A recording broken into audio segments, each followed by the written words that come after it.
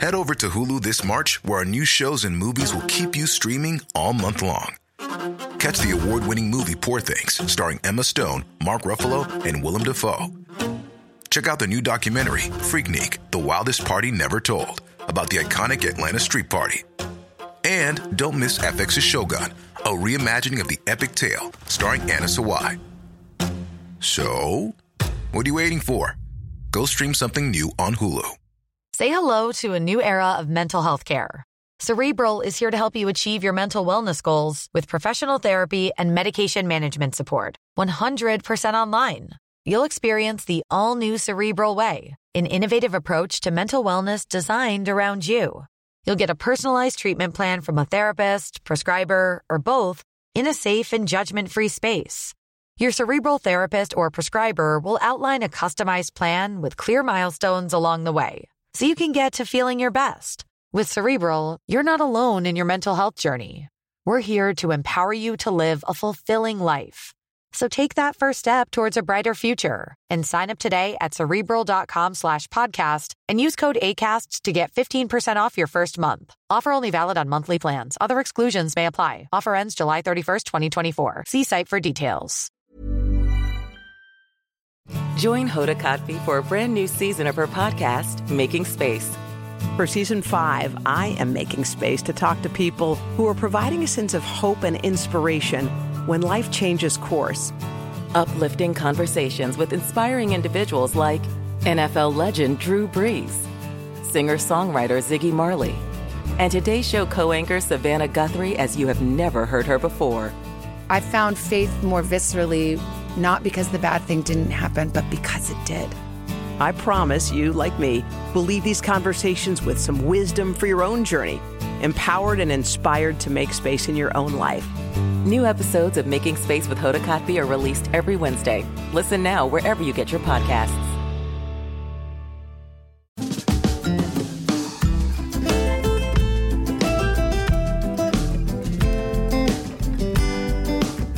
Hi, I'm Zibby Owens, and you're listening to the award-winning podcast, Moms Don't Have Time to Read Books. Thanks so much for listening to my podcast. If you like what you hear, please follow me on Instagram at Zibby Owens and also at Moms Don't Have Time to Read Books. Thanks so much for listening. Enjoy it. I'm so excited to discuss my sponsor today, which is Page One Books, because my summer book bundle is ready on pageonebooks.com. And the bundle that I've put together includes 3 books that I picked, Montauk by Nicola Harrison, More Myself by Alicia Keys, and I Miss You When I Blink by Mary Laura Philpott, all of which have been on this podcast here. It includes a Moms Don't Have Time to Read Books beach tote, a cute little library card pencil/cosmetic case, and a water bottle for staying hydrated, plus a little thing of sun lotion. So go to pageonebooks.com, page one with the number 1. So pageonebooks.com and check out my Page One Books summer bundle. Buy it as a gift, a housewarming, if you actually go somewhere, or just give it to yourself. Everybody needs a treat. We've had a long spring. pageonebooks.com. Welcome to day 3 of my second week of my July book blast. So I guess technically this is day 8 of my July book blast.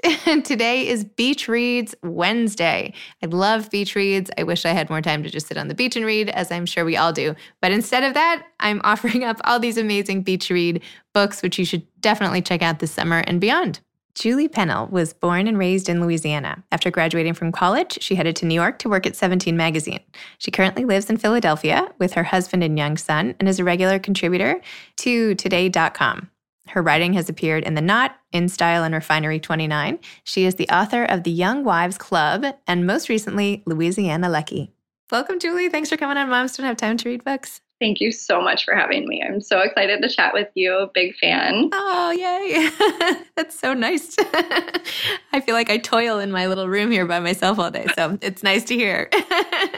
Okay, Louisiana Lucky. Tell us about this novel. Yes. What's it about? So Louisiana Lucky is about 3 sisters in small town Louisiana who they have a monthly girls' night, and they play the lottery, and they drink cheap wine and fantasize about how different their lives would be if they won the jackpot. And spoiler alert, they do. They win $204 million that they get to split between them. And so it kind of follows the story of how they spend their money. Lexi is the youngest, and she's just recently engaged, so she decides to plan a Hollywood-style wedding. Callie is a local newspaper reporter, and the money gives her the confidence to go after her career dreams and also love. And then Hannah is our oldest, and she's a mom of 2 young kids, and she wants to give them everything that she possibly can to make their lives better. So it kind of follows that. Obviously, the story is fantasy. It's got your fun, shopping sprees and makeovers, but it's also got some realistic things of disaster and heartbreak. But in between those things, there's also love and family and hopefully some feel-good feelings. I've read this book a million times during my editing process, and every time I come out with a fuzzy feeling at the end. And I really hope that readers feel that as well, especially in this time. I feel like we all need a feel-good story.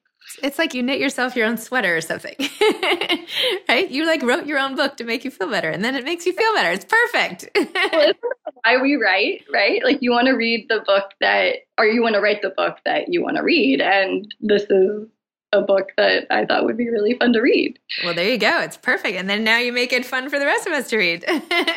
And I love how you jump around and do alternating viewpoints of the different sisters and how you just keep the story moving along and interweave everything. It's very cool. So how did you come up with this idea? I mean, who hasn't fantasized about winning millions of dollars and just changing your life? So I just thought that would be a really fun backdrop for the story, just to have fun with it. But also it could be a self-discovery story for the women in the story, but also for the readers. I hope that they come away with some kind of feeling about money and how it, is it tied to happiness? Or do we already have everything that we possibly need, especially right now with the pandemic and being sheltered in place and not spending money? I feel like we're all kind of looking at that within our own selves. So I'm hoping that is also something that readers take away from it. So what was your conclusion after going through the exercise of seeing what happens and the impact of the lottery win on all these women? I mean, I know I've read studies that it turns out that money doesn't actually buy you happiness, right? That the lottery winners, sometimes they get depressed because their expectations are so high, or they change their life so rapidly that they lose touch with things that had given meaning to their lives before. So just curious if, at this point, winning the lottery, good thing, bad thing? What do you think? I mean, I hope, what I didn't want to do, I know I've heard horror stories of lottery winners, just totally their lives are ruined forever. And I just felt like that was super depressing. I think that having money would be fun because you could do things with it and you could give it to charity, things like that. So I didn't want these girls to have the worst lives ever after they won. But you'll see in the end that they do realize that it's not about the money itself. It's about the people that are with them and what they can give to others and, what others can give to them. And I think that that's what makes you rich. It's it's a wonderful life. You're the richest man because you have friends and because you have family and things like that. So, but yeah, I mean, whatever, also money would be fun too. To buy a house and stuff. But I don't think that you need billions of dollars. I would hope that if someone had billions of dollars, they would give it away to people who need it. So how did you end up writing a book at all? Tell me about your whole writing journey. When did you realize you like to write? I'm assuming you like to write, but that is a big assumption. Maybe you don't like to write. How did you hate writing? No. I mean, how did you become a writer? So I've actually been writing my entire life. I was writing little stories when I was a little girl. My mom still has all of them. And then when I was 14, I just randomly walked up to the local newspaper and asked them if there were any writing opportunities for teenagers. And they randomly let me come in and intern for them. And then I wrote a weekly teen column for them for 7 years, way past when I was not a teen anymore. So it was just really fun. And I've always wanted to write for magazines and stories. So I worked at 17 Magazine. And then I've always wanted to write a novel. I've tried so many times.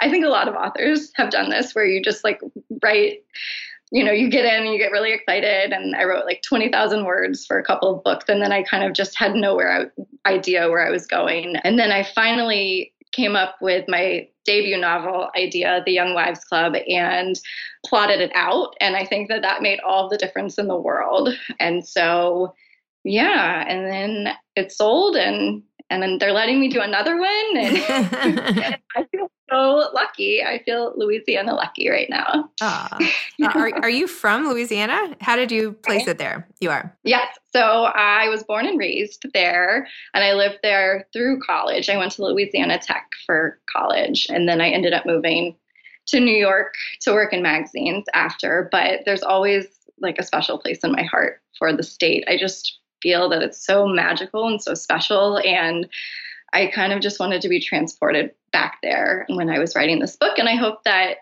it transports readers to this magical place with the wonderful culture and the smells and sights and sounds of one of my favorite places in the world. And what are you going to write next? Are you already at work on your next novel? I'm sure you are. So I'm mulling over some ideas. I haven't put pen to paper yet, but I just had a baby. Oh, congratulations. And kind of just taking a little pause. But I find that this is like the time when I need to be like thinking about it. And yeah, so I don't know, but we'll do it. You're going to have a whole new world of material now. Just wait. How old is your baby? So he's 2 months old, and then I have a 2.5-year-old as well. Oh. So I actually wrote Louisiana Lucky his first year. It's funny. I feel like I have a baby every single year. I have a new book. So, but yeah, so I was like a stay-at-home mom for the first year and just kind of wrote it during his naps and after he went to bed at night. So I was really thankful that he was a good sleeper for that. So I'm hoping this new one is going to be a good sleeper too. And then I'll be able to get another book out. Yeah, that could be Louisiana really, really lucky. Do you have any advice for aspiring authors? So, going back on the plotting, I definitely think that that's something that everyone should try if they're struggling, like I was struggling. I feel like knowing where you're supposed to go in the plot is definitely going to help you get to the end. And of course, like things change because these characters are crazy and they are actually like real people and they have minds of their own. Things might change, but at least you have an end goal.